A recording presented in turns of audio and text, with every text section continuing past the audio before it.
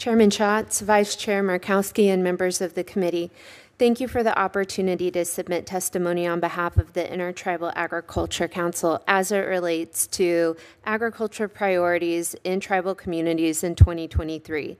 My name is Abby Fain, and I am here in my capacity as the Director of Policy and Government Relations for the IAC, an organization headquartered in Billings, Montana, that has worked alongside tribal producers in their agriculture resource development for more than 35 years. I'm a citizen of the Choctaw Nation of Oklahoma and currently reside within the boundaries of the Muskogee Creek Nation Reservation. Prior to joining IAC, I had the opportunity to spend 8 years at law firms that represented tribal governments, tribal economic development entities, and tribal individuals. It was during this time that I began to learn more about tribal agriculture through Janie Hipp, the Chickasaw founder of the Indigenous Food and Agriculture Initiative, and most recently, General Counsel for the USDA, and the untapped opportunities in tribal agriculture, as well as existing hurdles for both tribes and individual tribal producers in their agriculture endeavors. Today, I appear as an extension of my colleagues at IAC who provide direct services to tribes and tribal producers throughout Indian country to ensure they are equipped with information about available resources at USDA and have access to assistance to navigate these resources. For more than 3 decades, IAC has come before this committee on several occasions to emphasize the importance of agriculture in tribal communities and the need for laws that support tribes and individual tribal producers in accessing critical programs at USDA and the Department of Interior free of bureaucratic barriers. While great strides have been made in the last 35 years, much remains to be done.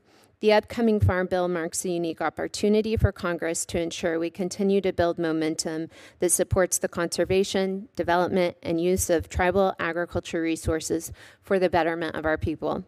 For purposes of today's hearing, I'm going to focus my testimony on the value of technical assistance opportunities available at USDA. It is also important to consider how these proposals will impact tribal producers, whose livelihoods are inextricably linked to the laws that govern agriculture in Indian country, to ensure that well-intended provisions achieve their purpose upon implementation. When IAC was founded in 1987, we were originally funded through the BIA. The lack of dedicated resources and funding available at the BIA prompted the IAC to look to the USDA for opportunities to develop Indian country's agriculture resources. While IAC spent more than 2 decades working to improve tribal producers' access to USDA programs, it wasn't until 2010 that a technical assistance framework was developed for better addressing USDA service delivery in Indian country. It was at this time that the IAC and USDA's Office of Tribal Relations began to work on an agreement that would establish a network of offices in different regions in Indian country for the purpose of providing technical assistance to tribes and tribal producers. IAC's Technical Assistance Network is at the heart of many of our efforts. We have approximately 20 technical assistance specialists who are strategically located in IAC's 12 regions that mirror BIA's regions. The objective of the network is to improve and enhance Indian participation in USDA programs, and in the last 10 plus years has worked to fill a void in delivery of programs to Indian country to begin addressing tribal producers' lack of access to capital, exclusion from conservation programs, and USDA's historic failure to provide outreach to potential producers.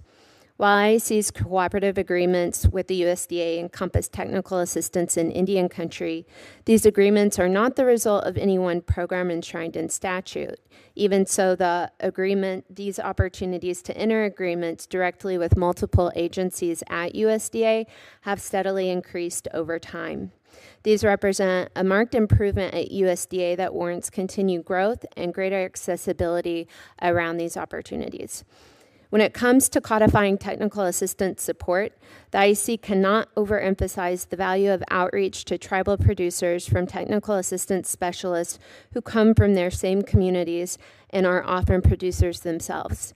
Even so, we would caution that the language that is drafted to support this type of legislation be considerate of creating potential barriers at USDA. First, language around broad technical assistance requirements at USDA, depending on how written, might be interpreted as a quota that serves as a cap to these types of agreements. And second, the language, if not carefully drafted, could result in a program that lacks funding and support to adequately address the agriculture needs within Native communities. I see I've reached my time limit, but I want to thank you for this opportunity to discuss the importance of technical assistance outreach from community-based organizations and let you know that IC remains available to talk about opportunities to draft language that would fulfill its intended purpose. Thank you. Thank you very much, Ms. Fain. Mr. Kissy, please proceed with your testimony.